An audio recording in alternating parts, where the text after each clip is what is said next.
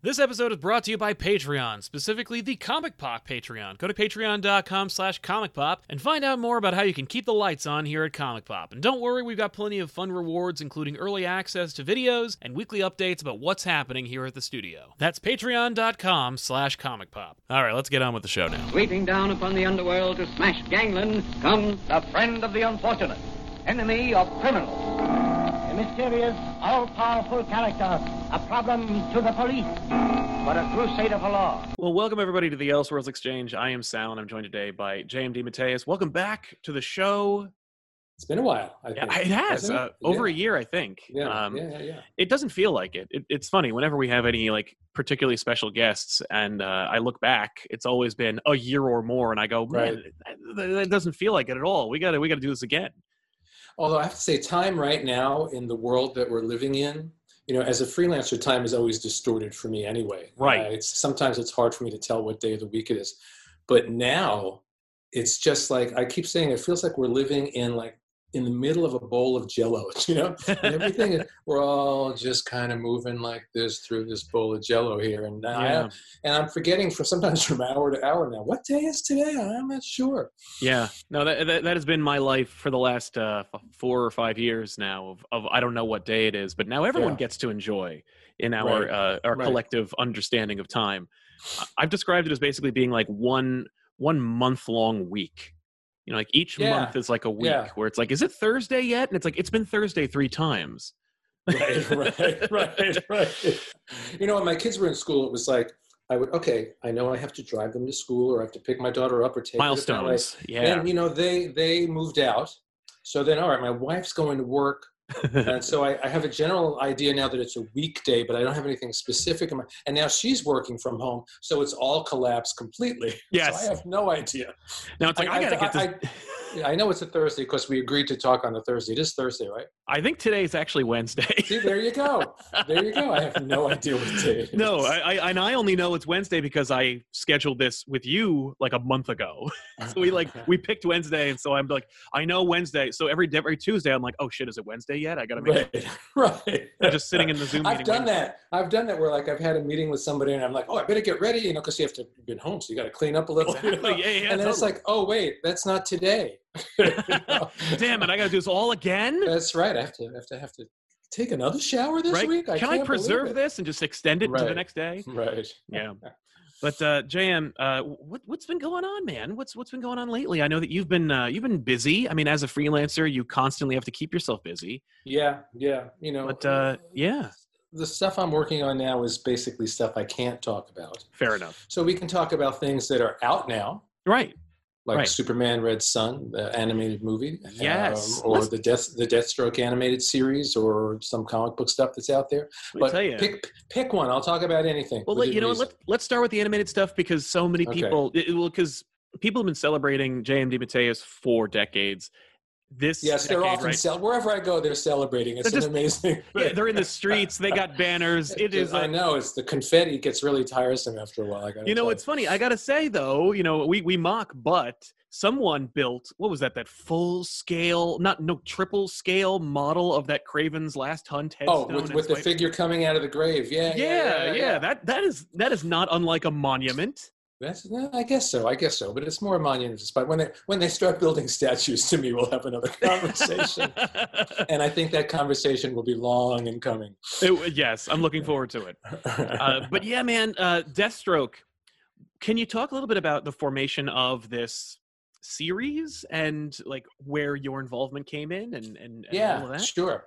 I had I'd done a previous series for CWC, so I always have to explain CWC to people first of all, because there's the CW network that we all know, where everyone's watching Supergirl or The Flash or those shows. Right. But then they have a streaming platform called CW Seed. Now, CW Seed has a lot of previously existing material, but they also do original material. And they've done a bunch of DC animated things.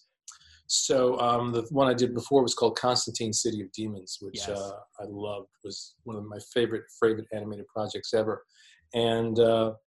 And so they called me up again. So I have to explain the way it's done, right? Because they keep changing it up too. The idea is I write a full length movie basically. I write a script for a full length movie, They then break that up into mini episodes, usually like 5 to 7 minute episodes. Right. But what they did this time with Deathstroke is they just put the first like 35 minutes out, like in one big chunk. So I was like, we spent so much time talking about what do you think the episodes will be, and suddenly there's 35 minutes of it out there. But maybe the response from people was they'd rather have a big chunk than these little mini episodes. That's fair. So they put up the first half of it went up on Seed a few months back. From what I've heard, and I'm often the last one to know, so don't quote me. I think within the next couple of months, you'll probably see the other half of this. Oh, okay. And then there will be a DVD/Blu-ray/streaming release of a full-length movie, which will have 15 or 20 more minutes than the CW Seed version will have. Oh, cool. So the people that go out and stream the movie or buy the Blu-ray are going to get extra story. So that's the thing too. Also, we sit down and we figure out what can we leave out, what can we keep in. Will the story still play if we take out that scene, that kind of stuff. Right. And it works out pretty well. So that's the basics of it. Okay. And as for the story, it's not based on any pre-existing Deathstroke story. It is based on pre-existing Deathstroke mythology. Sure. And, basically, I know Deathstroke from years ago from Teen Titans, but he's not one of those characters that I knew inside and out. Some characters, say Spider-Man to me, and I'll tell you everything you want to know. Deathstroke, I didn't have that same knowledge, so they sent me a bunch of material to read, from Marv's early stuff to more recent stories. And I kind of went, well, that's an interesting element. Well, that's an interesting element, and that's kind of intriguing. And from those little intriguing elements that I pulled out of different stories, I built a whole new story around it. But it's really, to me, the most fascinating thing, and I really, really came to really like the character as I was writing this, is the family dynamic. Right. So this is really the way this particular version plays. And, it exists pretty much in its own universe. It's not part of the TV DC universe or anything. It's its own thing. Sure. It until they tell me different. And it's really sort of the family drama is like this almost Shakespearean tale of a completely dysfunctional family, torn apart by divorce, kids that are traumatized by these events, and they all happen to have superpowers. Exactly. So it elevates it up there. And then the other level is, because of the nature of Deathstroke's character, it's an almost James Bondian globe-hopping adventure at the same time. Yeah, he lends himself to that kind of format. Yeah. And they got Michael Chiklis as Deathstroke. Yeah, for amazing casting. Great casting. It's amazing. Of course, in the field of animation, you get to pick only the right voice for the job. You don't have to worry about the type, the physicality. Right. Who can embody the voice of the character best? Yeah. And I mean, I've said this many times before, but I'm always astonished by the quality of the voice acting in these things. Yeah, it's so good, just so good. I had the same experience with Constantine or with Red Sun. That's out now. They got Jason Isaacs to be Superman. When they said Jason Isaacs, my head exploded. What a brilliant actor! And to get him to be Superman was just but that's across the board. Yeah, these things are so well cast. And it's not like we're doing cartoon acting now. I mean, these guys are they're giving really wonderful performances. And I'm always so impressed by that. Well, Warner's has always been kind of a good leader in the field of kind of mature animation, particularly over the last 20 years or so. I mean, they set the standard with the Batman show and with Justice League and all that. And so, if they were to go kiddie, I mean, you've seen it. They do it with that. They had the Justice League action show. They had the Teen Titans Go. Mm-hmm. But they all kind of embody their own roles. And so, there's room for it all. Right. You've undoubtedly been at least aware of the DC Universe streaming service and how they have all those other shows that are dedicated to that. I'm waiting for your involvement in more of those, but Yeah, and I don't know, I'm sure all these animated things, I have a feeling I don't have a subscription. I've said this before, and I'll say it again. Hey, DC, I don't have a subscription to DC Universe. If anybody should have one. love to have one. I have a feeling that, half or more of the animated things that I've written are all on there. They are indeed. Not to mention they have comics too, right? You have access. They to do comics? indeed. Yeah. And by the way, kind of amazing stats right now. I think 53% went up of reading comics on that app recently. It was just really that's great. Digital's up, at least with when it turns out if you give people access to comics, they'll just read them. Right. And that's all. I think that's what we all thought digital was going to do right away. Big time. But maybe this is a good venue. Yeah. Because they're coming there for the TV and the movie stuff, and then they'll sample the comics, and maybe that will suck them in. That's the thing. It's the flawless integration where like you could, whereas, you know, when we talk about like when they make those movies, like a Marvel movie, you know, there's no place for them to go to get a comic. Right. You know, you have to trust that their enthusiasm is so strong that after the high of the movie, they'll get in their car, they'll drive to the local comic book store, and then they'll navigate the maze that is a comic shop, which I love. But you know, there should be like a little comic book kiosk in the movie lobby. You know, people walk out of the movie and they can go buy comics right there in the lobby. I think that'd be a great thing. Yeah, at the very least, comic shops, what they could do is they just get like an ice cream truck and they go to the movie theater. Idea. Like that's a great idea. No, it really is a great idea. I'm just spitballing, but barring that, the option of you have a dedicated app that's about DC, you watch a movie or show, and then it says like on the screen, you could just chain your experience. You go from this to this to this, and that the other, like, you know, the stage 2 or 3 could be, you know, Marv Wolfman's Titans. Right. And you're ready to go. Yeah.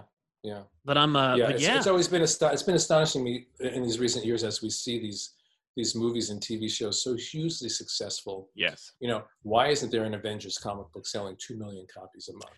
Exactly. You know, or Iron Man or any of these things. Really. Yeah. And I think it's just barrier to entry. I think it's just the fact that if you give people an option, they'll take it. But barring any options, they just choose nothing, or too many options. That's the other thing. Yeah. So you give too much choice is the same thing as giving them no choice, I think. Right. And then, you know, of course, the flip side is this concept that I can love superheroes and back when we can go to the movies, back in the old days, go to the movies practically, you know, once a month or twice a month and see a new superhero movie, come home and turn on my TV and have a choice of endless, you know, animated and live action superhero series, and then go get out my video game console and play superhero video games. That's right. So where do the comics fit in with that? That's why I think I've seen, you know, as we all seen in recent years, attendance at conventions keeps exploding. True. Right? Comic book sales don't keep exploding in any way to catch up with that, because so many of these people are people that love these characters from movies and TV. And I bet you half the people, at least at these big conventions, are people that are fans from movies and TV, not from the comics. Yeah. And again, you know how it is. Like when you try to get anyone to read anything, particularly as a writer, I mean, when you were first starting out, I'm sure when you were like, read my thing, it was just like pulling teeth. It was just constantly like, you're just trying to put something in someone's hands and getting them to look at it. The option of giving anyone a book, anytime you give a recommendation for a book, hey, you should read this. Oh yeah, I'll get around to it. That's never going to happen. Right. Let alone if it's someone that doesn't read comics and you're handing them a comic book. And you know, there's the other question where there are a lot of people that aren't comics literate in the sense that they honestly don't know when they look at that page where to look. Yeah. They don't know how to go from balloon to balloon and panel to panel. And it's confusing. It's kind of like comic book dyslexia in a way, you know? That's true. So there's that element as well. I remember years ago, Andy Helfer, when he was doing the Piranha Press books, and that what did it become after Piranha that we did? You know what? I happen to have a cup. I'm resting my computer on a copy of book. Oh, but that's the IDW version. Anyway, Paradox Press. That's what it was. There you go. Okay. You know, and he wanted those books to be not in terms of story, but in terms of approachability, simpler. Yes. Because he's talked about the fact that civilians don't know how to read comics. And it's a really good point. And Andy was always ahead of the curve on these kind of things. But it was a really smart thing. Yeah. Because a lot of people don't. They just don't. Yeah. Although I find that I think, and this is, of course, we're going back further than this, because I don't know what the world of the Sunday comics strip is like today, because I just simply don't have a newspaper. But back in the day, you conditioned your average family household to be accustomed to reading the news, which is very important, but also to be accustomed to reading, you know, to have an option, to have something for you. The funnies are literally created just so like dad can read this, mom can read this, and the kid can read this. But reading the comics in the newspaper, I think, trains your brain as a young mind to know how the format works, particularly if you're talking about like. But it's a much simpler format. It is much simpler. It's very easy to follow. There's a couple of balloons in each panel. True. Maybe one caption, and it's not all that fancy stuff that we're all used to. Now, I, as a kid growing up, had a host of learning disabilities and really struggled in school, but I could always read a comic book, Right. It was never a problem for me. That particular language, my brain understood. Yeah. Whereas other things I really struggled with as a kid. And other people just, to this day, if my wife wants to read one of my stories, I got to hang around and go, no, you read that balloon over there next. Right. Because she just doesn't have that language. It's not part of her, it's not part of her skill set, it's not the way her brain is wired. I talk in my workshops sometimes in a more general way, just about those of us that love comics and why.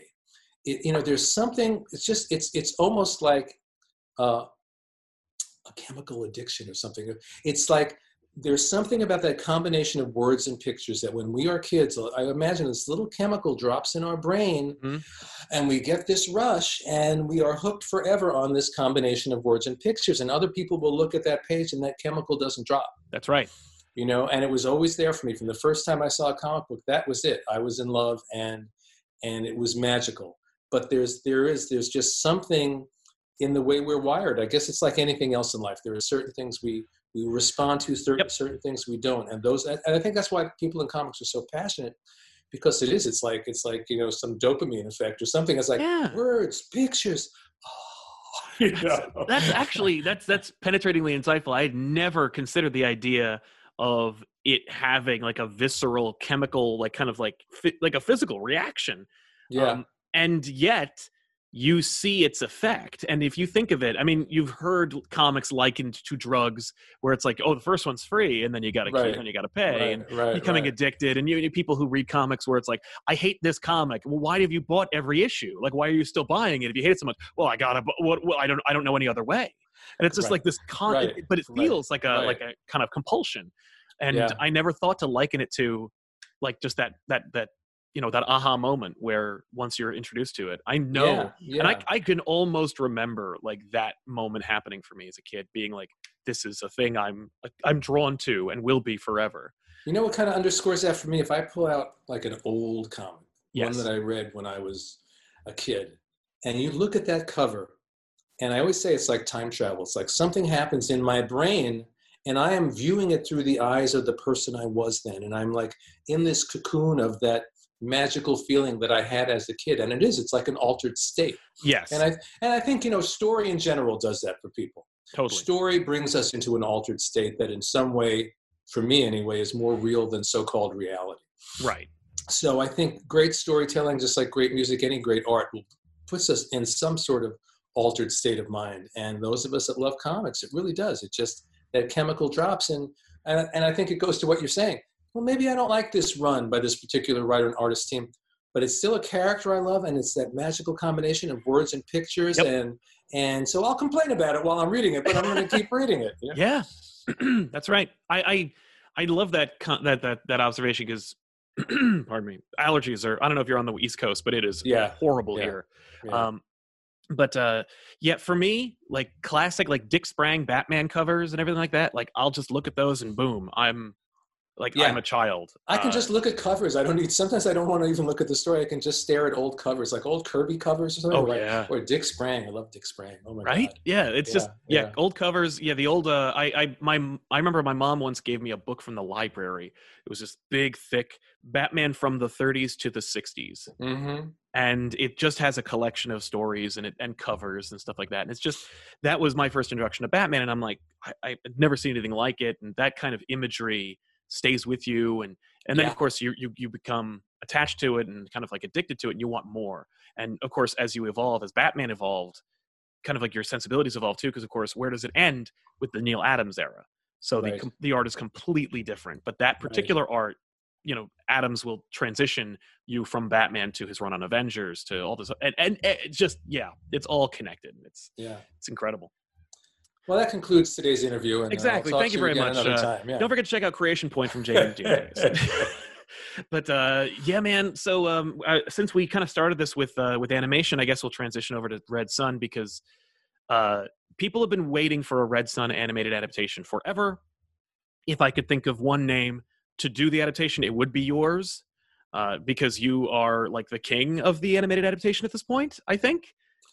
Not to mention, of course, the king of. Like I said, story, I haven't seen the statue yet, so I'm waiting for that. I think we'll have to get to work on that. Get some maybe just a little clay figure or an action figure. Where is the JMD Matthias at? Where's that roster? I'd get a. Right. Let's get back to reality. But yeah, but you were mentioning Jason Isaacs and everything like that. But everybody in Superman Red Son, where did that come from? And because of course Red Son is one of those, like, another one of those iconic, like, top 10 Superman stories of all time.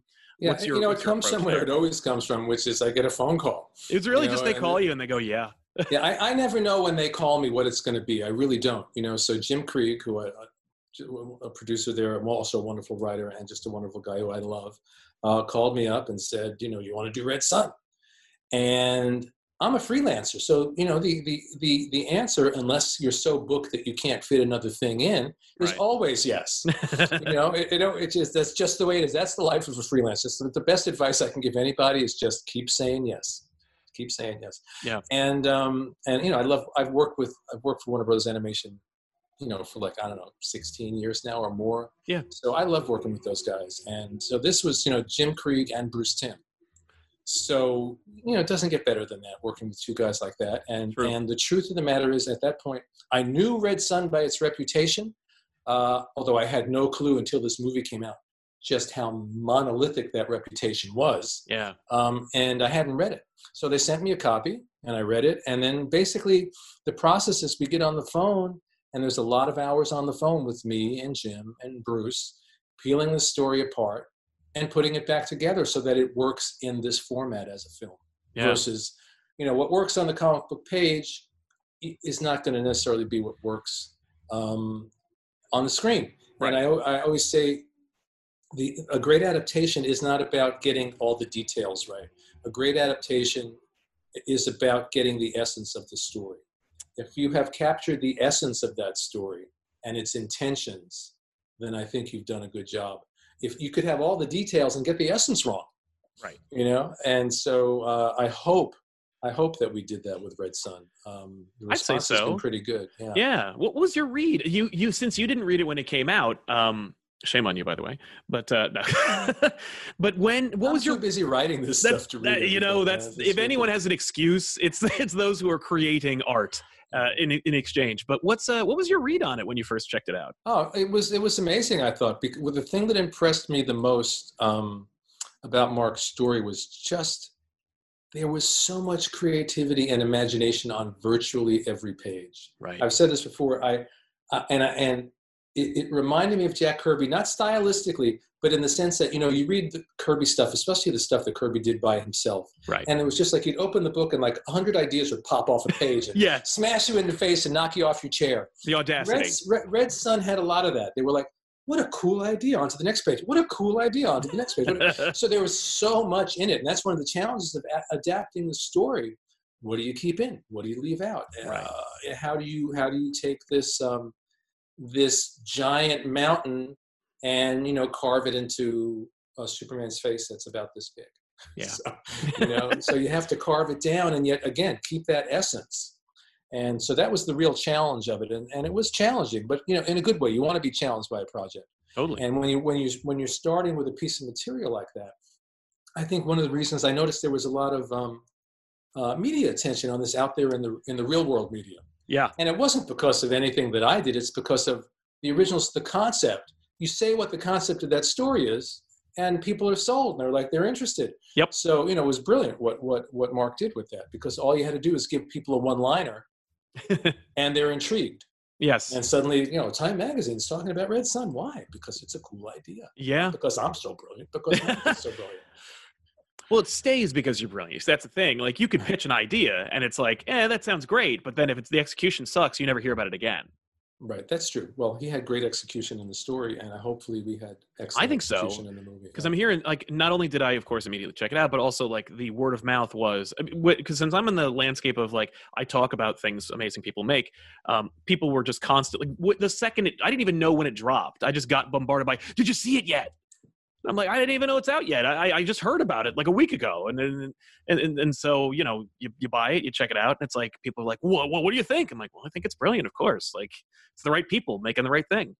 Right. And I always say, and I have to be really clear about this, it's a group effort. It really is, you know? So, you know, I'm working very intimately, we'll say, on this project with Jim and with Bruce. And then, of course, you have Sam Liu, who's the director. Right. A whole other level of skill sets to this, and bring the way they bring it alive visually versus what's on the page is extraordinary. Yeah. So I always say I can never take all the praise, nor I could take all the blame, because I am one piece of a much bigger puzzle. But I really enjoy that. I enjoy having that interaction. You know, most of my time is spent alone in the room. So when I get to spend 2 hours on the phone with Jim, 2 hours on the phone with Jim Krieg and Bruce Timm, that's a good day. Yeah. Talking about story. What else? What else is going to make you happy? That's fair. Yeah. I wanted to talk about this also in respect to your animation work, because I finally caught, like, I'd heard about it, but I finally caught it. And it took me forever to find it, which is a real damn shame, like, on Warner's part. But your Death short.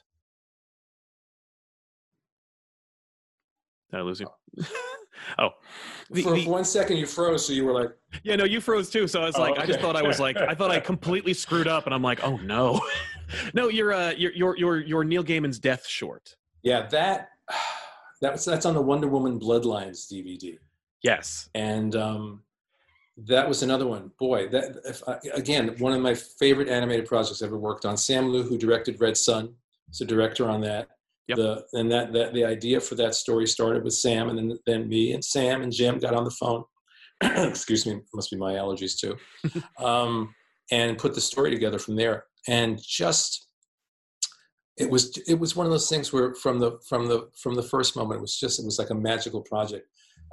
What was really fascinating to me was, and if you know the story, it's about a struggling artist. I don't want to give too much away. No, because it's so short. You say too much. Over. Yeah, but the main character is an artist who is really, really struggling to make it in the world. And all of us, the three of us, would get on the phone. It was a deeply personal story to each one of us, because each one of us had been in the position that this guy was in. Right. So there are scenes in that movie. The movie, I'll just say the movie opens with him when he's a kid laying on his floor drawing. That was my whole childhood. That's where you know what I mean? Yeah. And there's, one of his teachers saying really rude things to him. Well, that was me in high school, Yeah. I remember a guidance counselor, saying, well, what do you want to do with your life? I said, I don't even want to go into art or writing. So look at these English grades. Forget the writing, So, everyone who's creative and has made a career in this has been through this. So a lot of that deeply personal stuff went into this short. And then, of course, you're dealing with this wonderful death character.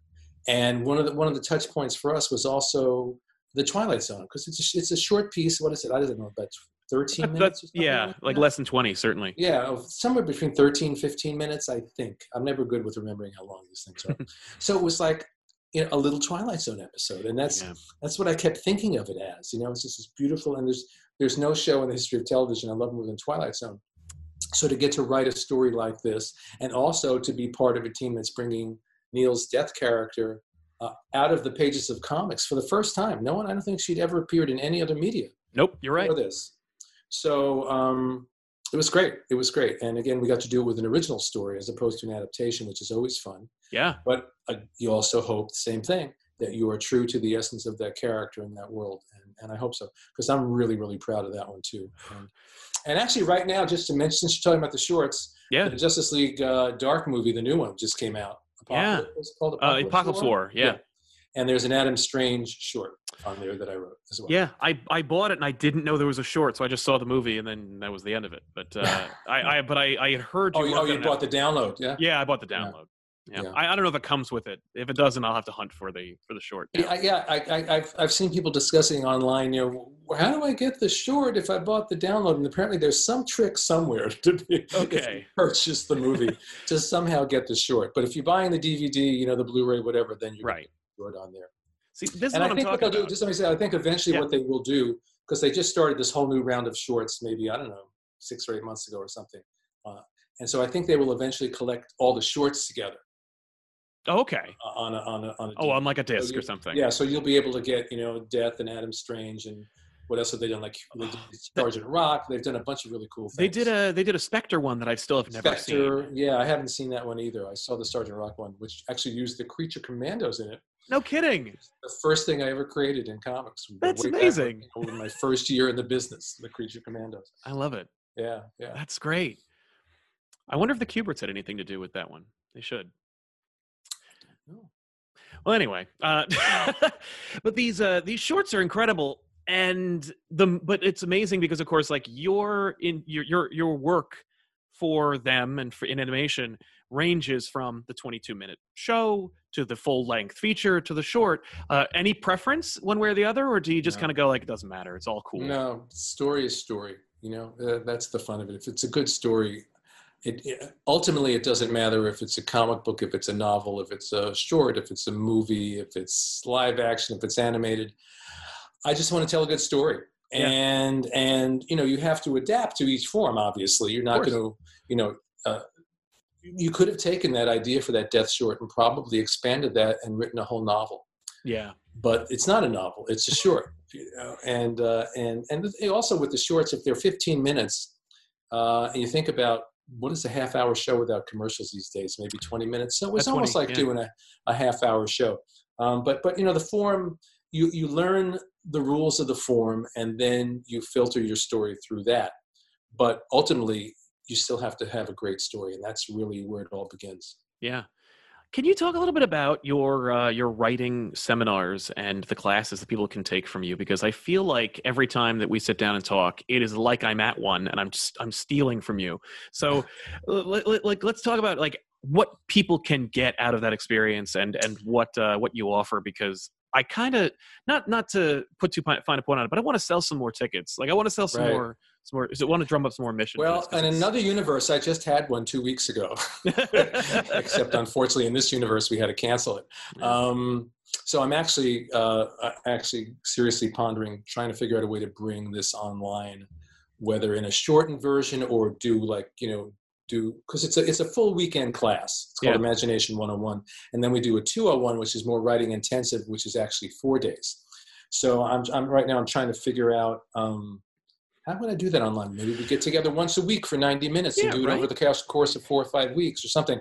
But yeah, so it's a whole weekend, and it's really just peeling apart both from the practical side of writing and story to the metaphysical side of where the hell does this stuff come from and how do we channel this, and really every aspect of writing for comics. We touch on writing for animation, but it's really about writing story, period.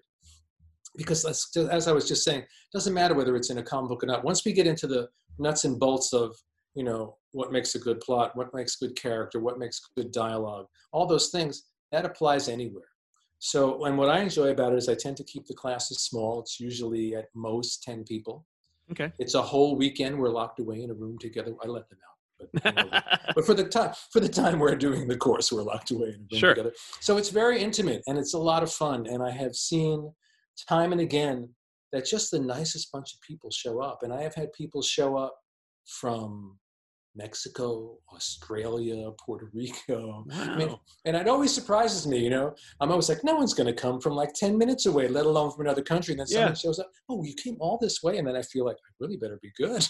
This guy just came from Australia. I better really give him his money's worth. Yeah. But it's really, really fun. And what I realized a few years ago is, I've been doing this a long time. I have a lot of knowledge locked away in my head. But when you're doing it, you're not aware of it as knowledge. It's all intuitive. Right. So the fun and the challenge of doing the class is that you have to now express these things that you do intuitively. So as I'm expressing it, I'm learning about my own process. And then people ask questions, which makes me think about the process in a different way. And I have an insight that I never had before. So they're learning, I'm learning, and it's really, really fun. So, once this cloud passes and we feel it's safe to have it happen again, I will resume that. But I think that's going to be a while given the current situation, which is why I'm thinking about putting them online. And also the other thing that I do is I work with people one-on-one. I have a story consultation side of things. And if you go to my website, jamesdemateus.com, there's a page for the workshops, there's a page for the story consultations.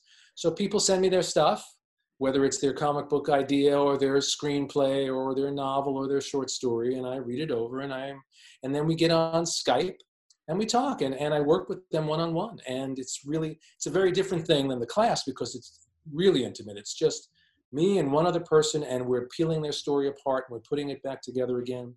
And I hope that I do what the best editors have done for me, which is to help them, not to impose my vision on their story, but to help them see their own story with clearer eyes so they can bring out the best in what they have. Yeah. Over the years, the best editors I've worked with have been able to do that. The worst editors are the ones that come in and want to impose their will on your story and kind of write their story over yours or change your story so much that it becomes their story. Right. Whereas the really great editors are the ones that say, have you looked at that aspect of your story? Because if you bring that out, you have a whole other thing happening here. And then you begin to see things in your own story. It was your idea, but things that you'd never saw that way. Yeah. And that's really the fun of working with people, is to just kind of illuminate the work that they have in front of them and help them to really build it out so that it's really, really a beautiful building, a story building that they've constructed by the time they're done. Right. That's really cool. And it's an incredible, like, I don't know, you'd think as a freelancer, as a writer, working on so many different projects, your time is limited. So to dedicate a portion of that time to helping other people develop their craft is really kind of cool. It's really selfless. Like, I kind of dig it. Well, first of all, it's not selfless because they are paying. They are paying, yeah. But if I was doing it for free, then you can saint me and build the statue we were talking about. Fair enough. But they are paying for it. But it's fun for me, and part really, truly, part of the reason why I'm doing it is to give back.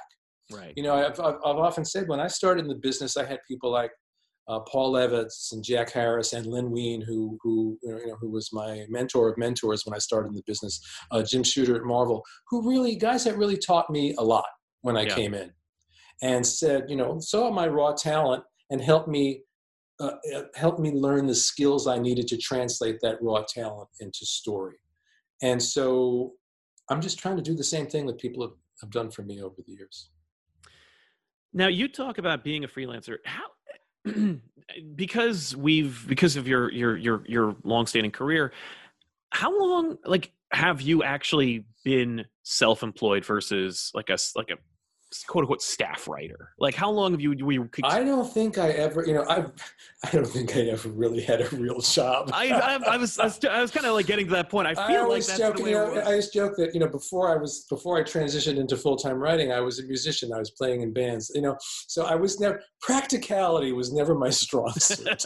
That it paid off is a miraculous thing. Yeah.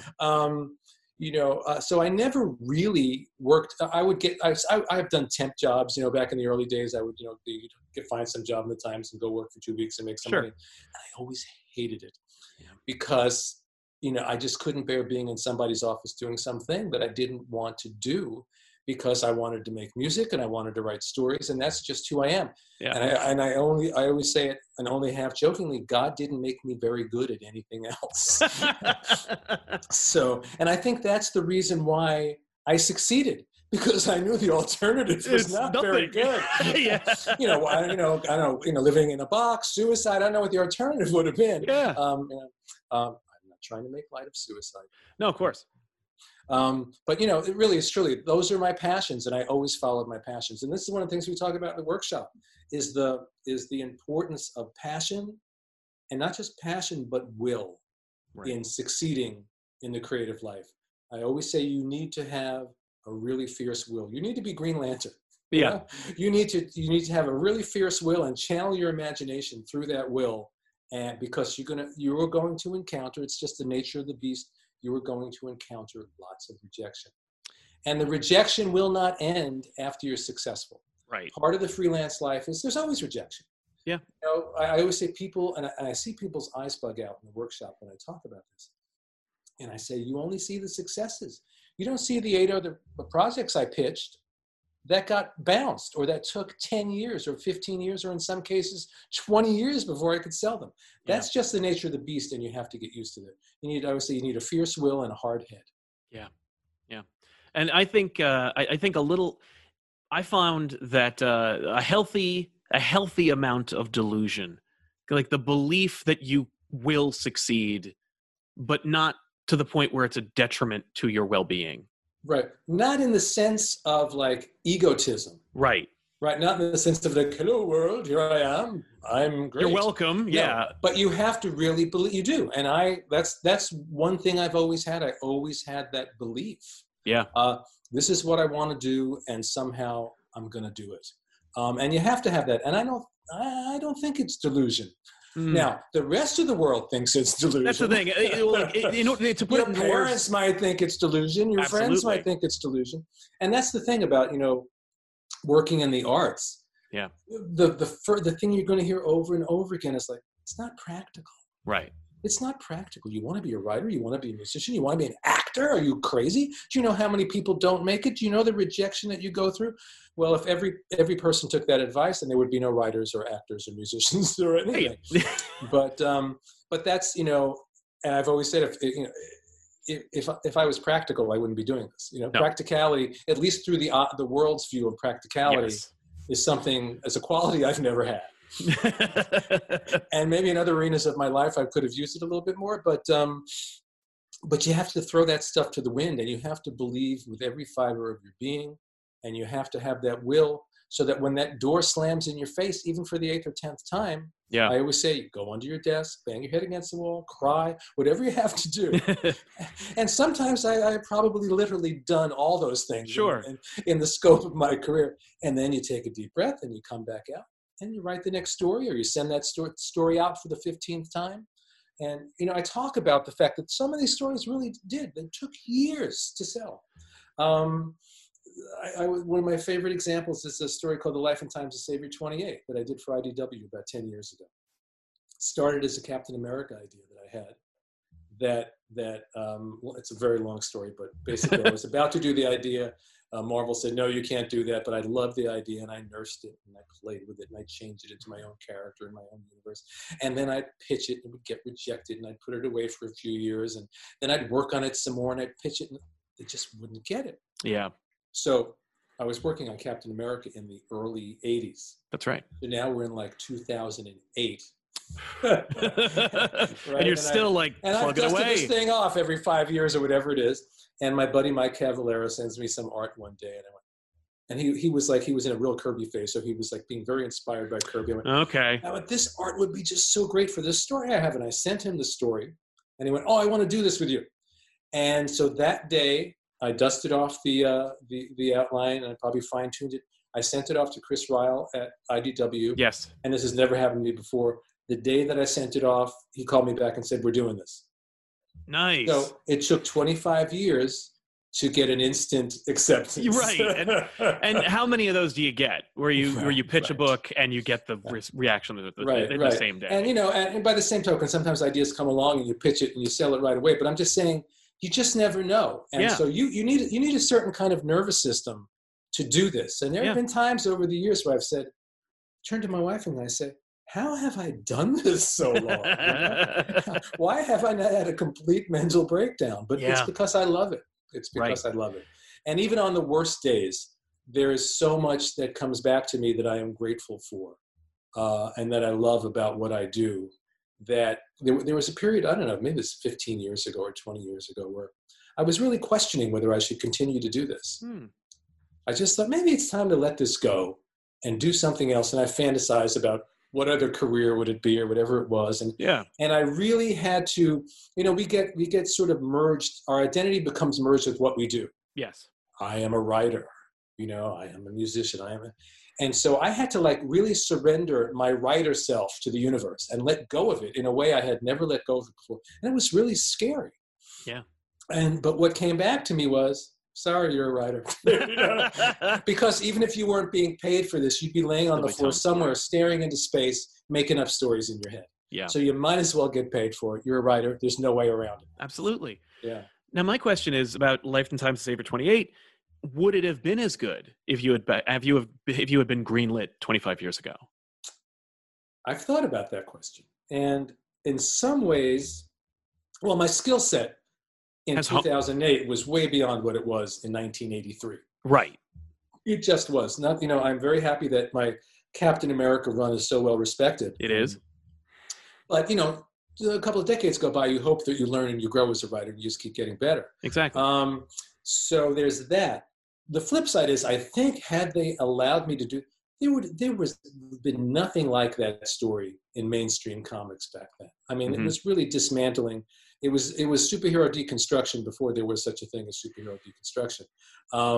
It was a very different, and for its, especially if we would have done it then, it would have been a very radical story that I think would have gotten a lot of attention. Yeah. At the same time, I'm really glad I got to do it with my own universe and my own characters. So you didn't have to worry about someone else walking in the room and going, you can't use that guy. Character. Yeah. You know? So I think somewhere in some other universe, that story was done in 1983 for Captain America, and I hope it's a much beloved story in that other universe.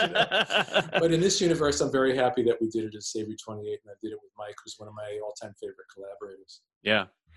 Just for a plug, Mike and I just last year for IDW did a project called Impossible Incorporated.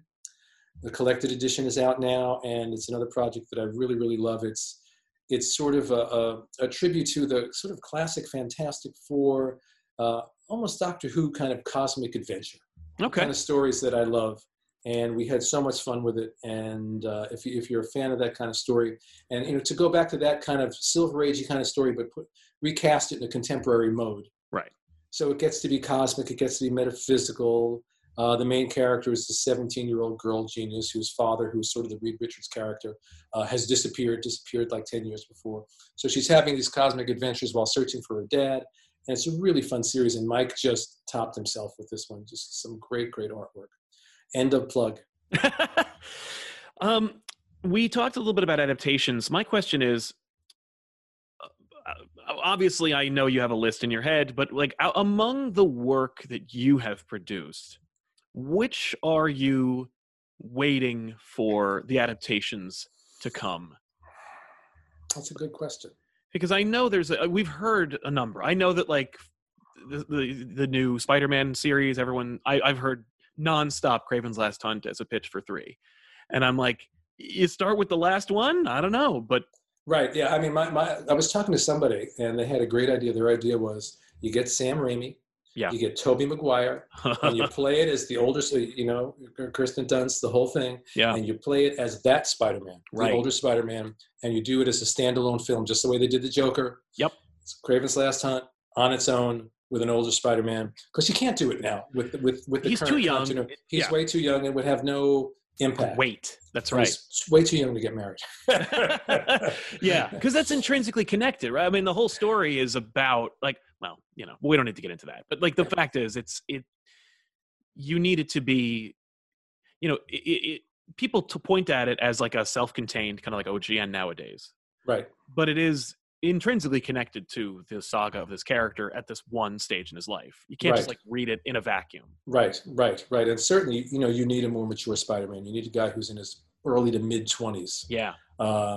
Preferably mid 20s, really. And Tobey Maguire can fake that. I think so. he's been faking being 10, 20 years younger for That's right.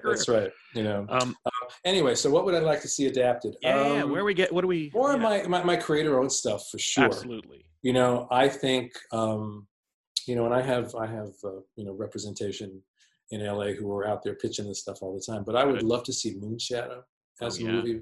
Moonshadow, and now finally the technology is sort of caught up with the story, so they could actually do it. Yeah, it would look good. 20 years ago, you couldn't have done Moonshadow without it looking a little weird, unless, Terry Gilliam probably could have pulled it off because he's got such a great visual imagination. Yeah. I used to think Terry Gilliam doing Moonshadow, that would just be, oh my God, I can't imagine. So Moonshadow, I would love to see. Savior 28. Right. I know there are folks at IDW that really would like to see this developed. as a film or a TV series, which I think after seeing the brilliant job that they did with Watchmen, yep, I think Savior 28 would be great. Yeah, or even the adaptation of The Boys. I mean, you see how successful The Boys became. Yes, did a great job with that. Yeah, really great job with that. I kind of prefer it personally. Interesting. I went into Watchmen. It's funny because it's like when I heard about Watchmen, I was like, "What are they? It's not even Watchmen." That's exactly what my response was. Yeah. And then my wife watched. I said, "I don't want to watch it." My wife watched it without me. She said, "You should watch this. This is really good." So I finally watched it, and I have to say they did a brilliant job with it. Yeah. A really brilliant job with it. It was amazing. So what else? God, there's so much. Really, right? My creator owns Girl in the Bay, the book I did last year for Karen Berger, would make a great film or a TV series. Yep. And then the kid-friendly stuff that I've done, Stardust Kid that I did with Mike Plug and Abadazat that we did for Disney would be a great film. Lots of those things. And, in terms of the Marvel DC stuff, why no one has done JLI is beyond me. Well, come on. It's just beyond me. By now, they at least as an animated feature. That's right. It would be great. And so you don't want to call them Justice League. We called them the Super Buddies when we came back to them. So call them the Super Buddies. It's the same thing. And to be honest, a lot of those Marvel movies really have the flavor of our Justice League anyway. So you've got the action adventure, you've got the humor, you've got these great characters. Right. I when we were working on Batman Brave and the Bold back in the day, there was talk at the end of Brave and the Bold that they were going to transition to a JLI series. Oh. And it came pretty close, I guess, but it's sort of like that. Came close, but didn't happen. Not here, so yeah. Right. So, again, in this parallel universe, somewhere there's a JLI animated series that I got to write for. But I would love to see JLI. It would be great. And even, talking about animation, I think I've said before that Craven, if they can't do a live action, do what DC does with these movies. Do a great, animated Craven's Last Hunt. Yeah. And so wait, I'm asking DC for a DC Universe, right? Subscription. Yep. Right. And Marvel, I will write the Craven's Last Hunt animated film. Oh, I'm ready. Come on. That's something that Marvel is sorely behind on DC with, where DC is like, let's make adaptation after adaptation plus original feature after original feature, within their own animated universe. You talk about a company that's the leading animation studio in America, and you leave out Disney because they're just not doing it, and you're like, what kind of world are we living in here? Like, how come there aren't just cranking out take these classic Marvel stories and do animated adaptations. They certainly do a lot of animation. In fact, I have an episode of Spider-Man coming up next month. Yes, you do. Hey, plug that. This is my third episode for this iteration of Spider-Man. But I would love to see them do that, or Craven's Last Hunt as an animated. Because I always say the other problem is when you have your lead character buried alive for a third of the story. Right. And you're paying your lead actor $25 million or whatever it is. He's going to be really pissed. Wait, I'm what? Yeah. They don't like to wear the mask as it is. And right. I always say you watch those first 3 Raimi movies, and in each movie there's less mask. As his agent starts getting more and more control. Right. Yeah. Bang! Oh, half my mask came off. Oh, oh no! Well, I'm no helping it now. Take it out. Right. I have to say I love those movies. So there's strength, I think, to almost all of them. Like, I love, in terms of like every iteration, I really like what Garfield does.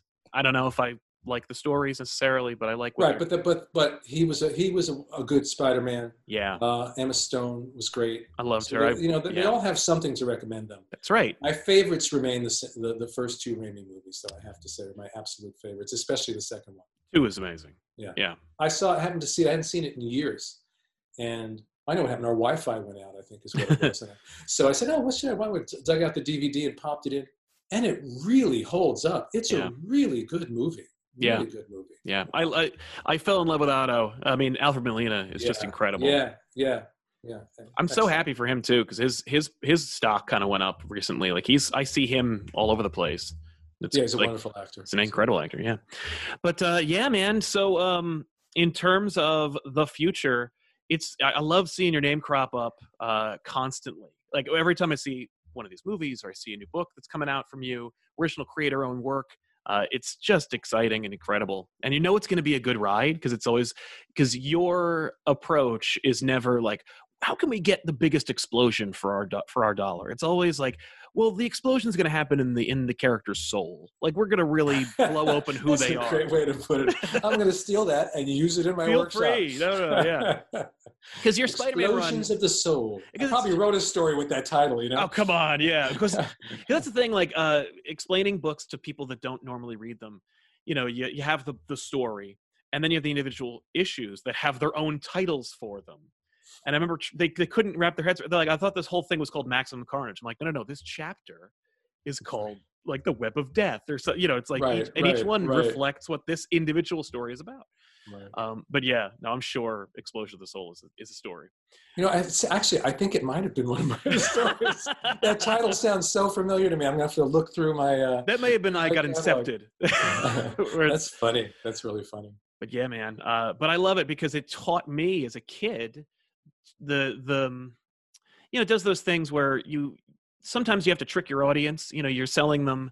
You know, you gotta trick your kid into eating their vegetables. Right. And with your particular work, it's like, you know, you get the fun superhero stuff. You're not going to be shortchanged. You're going to get maybe Spider-Man's in the ground, but it's still Spider-Man in the ground. You're going to get all the Spider-Man stuff. Plus, you got at least one person running around as Spider-Man. You get all that art, but you also have the depth and the gravity of its impact, and you never kind of shy away from it. In fact, you shine the light on it. I just recently reread Soul of the Hunter, and whew, just for as dark or as deep as Craven goes, Soul of the Hunter, oft not mentioned, and it should be, because it's just... Yeah, I think it was last year they put out a big Craven collection that for the first time had that with Craven's Last Hunt, and I was so happy, because that really is the bookend to that. It is, yeah. And as I recall, and I've read this before, and I'd like to get your opinion on it, it was kind of like a response to the kind of like misinterpretation of the glorification of suicide. Yes. Well, the misinterpretation was that they thought it was glorification. That's what I'm saying. Yeah, exactly. Yeah. Tom DeFalco who was editor-in-chief at the time, had gotten some letter from some suicide prevention group where they thought we were glorifying suicide. And I was horrified. That's not what the story is about. Not a takeaway. Craven's last words are, they said my mother was insane. Yeah. You know? Spoilers. and I honestly, I felt terrible. And I said, well, I need to do a story that addresses this. But, you know, it's kind of what you're saying, you know, that's the motivation, but then I write from the inside out. Even if I have like an idea that's just, it's a cool concept. The cool concept doesn't matter unless you have the characters to ground them in. That's right. So what does this mean for Peter, who's just been through this, who was buried alive, who lost a whole chunk of his life there. Yeah. Who also is the most responsible human and guilt-riddled human on the planet. Yep. And who's thinking, what could I have done to stop this man from killing himself? I mean, there's so many levels and layers there to Peter's psychology. Yeah. So it was a great door into that story. And I'm glad to hear you say that, because I think when it came out, people were like, ooh, a sequel to Craven's Last Hunt. And so they were expecting the same thing. Right. And you don't want to write a sequel that's the same thing. You want to write a sequel that's something different. We did the same thing with Moonshadow. 10 years after we did Moonshadow, we did Farewell Moonshadow. Right. And the only reason we did it was we said we want to tell it to be a very different story, even in the way that we tell it, which is why we did like a page of prose, a page of illustration, a page of prose, a page of illustration. Yeah. So you want you don't want to repeat it, or else why do it? Just leave the original story alone. Exactly. So I'm glad that it holds up and that you found it valuable. Oh, thank you. There are collections of yours that are lacking. Let's signal boost them. Where is your Buscema Spectacular run in collection? This is the great mystery of life for me. Not the great mystery of life, but certainly the great mystery of comic book life. The great mystery of comic book life, you know? Yeah. Because I don't understand why that's never been. It's been collected in other countries. I was in. It's Italy. In Italian. I was in Italy last year, and they go, "Here, look at this! Look what we just did." You know, they just did one in South America. I think it was in Brazil. And you know, random stories have been in collections. Mm-hmm. But the whole run, which is one of my favorite things I've ever done in the world of superheroes, with one of the greatest collaborators I've ever had, one of the most underrated, brilliant artists in the world, Sal Buscema. Yeah. It's never been collected. And I know there are a lot of people out there that really, really, really care about that run, and it means something to them. And I have no clue. why it's never been collected. And, I'm like everybody else, they release the information every month about what's coming out. I don't know. Half the time when they collect my stuff, I don't know beforehand. Sure. I'm just reading it like everybody. Oh, look what's coming out. I didn't know that. And sometimes I see some collection of something that I'm like, why did they collect that? Yes. What? Come on. Yeah. I wanted people to forget that story, and then I'm waiting every month. It's like, well, where's Spectacular Spider-Man? Where's the child, or at least the Child Within, that 7-issue arc? Yeah. But the whole 2 years with the Harry Osborn arc, Yeah. I would love to just see that whole thing collected. So, do I have to talk to the camera again? Yeah. So Marvel, really, it's way past time for that collection. So I'll write you a new introduction, the whole thing. Oh. Let's get it done. Those omnibuses are pretty popular nowadays. You can get a whole big old, you gotta get $100 out of that thing. Come on. Yeah. We worked on that book, I guess, for if you include Maximum Carnage, it was like over 2 years. Yeah. And those the Harry Osborn thing alone was, I think, 2 years. That's what I'm saying. That's 2 years worth of stories. They did the whole Clone Saga. So, I know. I've got these giant. What's the plural? Is it omnibuses or omnibi? I don't know. I would say buses. Omnibuses, yeah. I think but even I like omnibi. It's just fun. Well, who doesn't like to say octopi? Who doesn't love to pluralize that? Yeah. But I think it is omnibuses. But I've got all these Clone Saga omnibuses on my shelf behind me, and they did the JLI one, which is massive, just massive. So I'd love to see, collect just collect the damn thing for God's sake. Yeah, you're a book publisher. Make these things. That's right. But man, I will ask one more question, and then I will let you get back to work because I know you are, because you're busy all the time. What is there? If there's a character out there that they haven't given you a crack at, who is it and why? You're like, come on, I would love to do this character. Like, even if you don't even have a story, just like, I've never written for. I want to do that, something like that. Good question. I've been able to write most of these characters. There are some characters I'd like to revisit, like Doctor Strange, Silver Surfer. Especially at DC, I've had, between the animation and the comics, I've had a shot at almost every character in some form. Yeah, you had Justice League Dark. You got to crack on everybody. All right, and then I love the DC Supernatural characters in Justice League. I was writing Phantom Stranger and Justice League Dark at the same time, so I was just. And I would go back to that corner of the DC universe anytime. But the answer that I always come back with, and if you ask Keith or Kevin, they'll probably give you the same answer. Certainly Keith will. I want to work with those two guys, and I want to do the Fantastic Four. Oh. I'm not trying to take work away from anyone else. We'll do a miniseries, just, give us 6 issues, set it in the 60s, and let us have fun with it. And I think that would be, that's I think maybe one of the few unrealized comic book dreams in terms of pre-existing characters. Yeah. And to do it with those guys, it would just be great. It would just be great. I think so too. Jan, thank you so much. Where can everybody find you and get more of your work? Well, you can find me on Twitter, which it's all just JMD at JMD Mateus. Same thing on Facebook.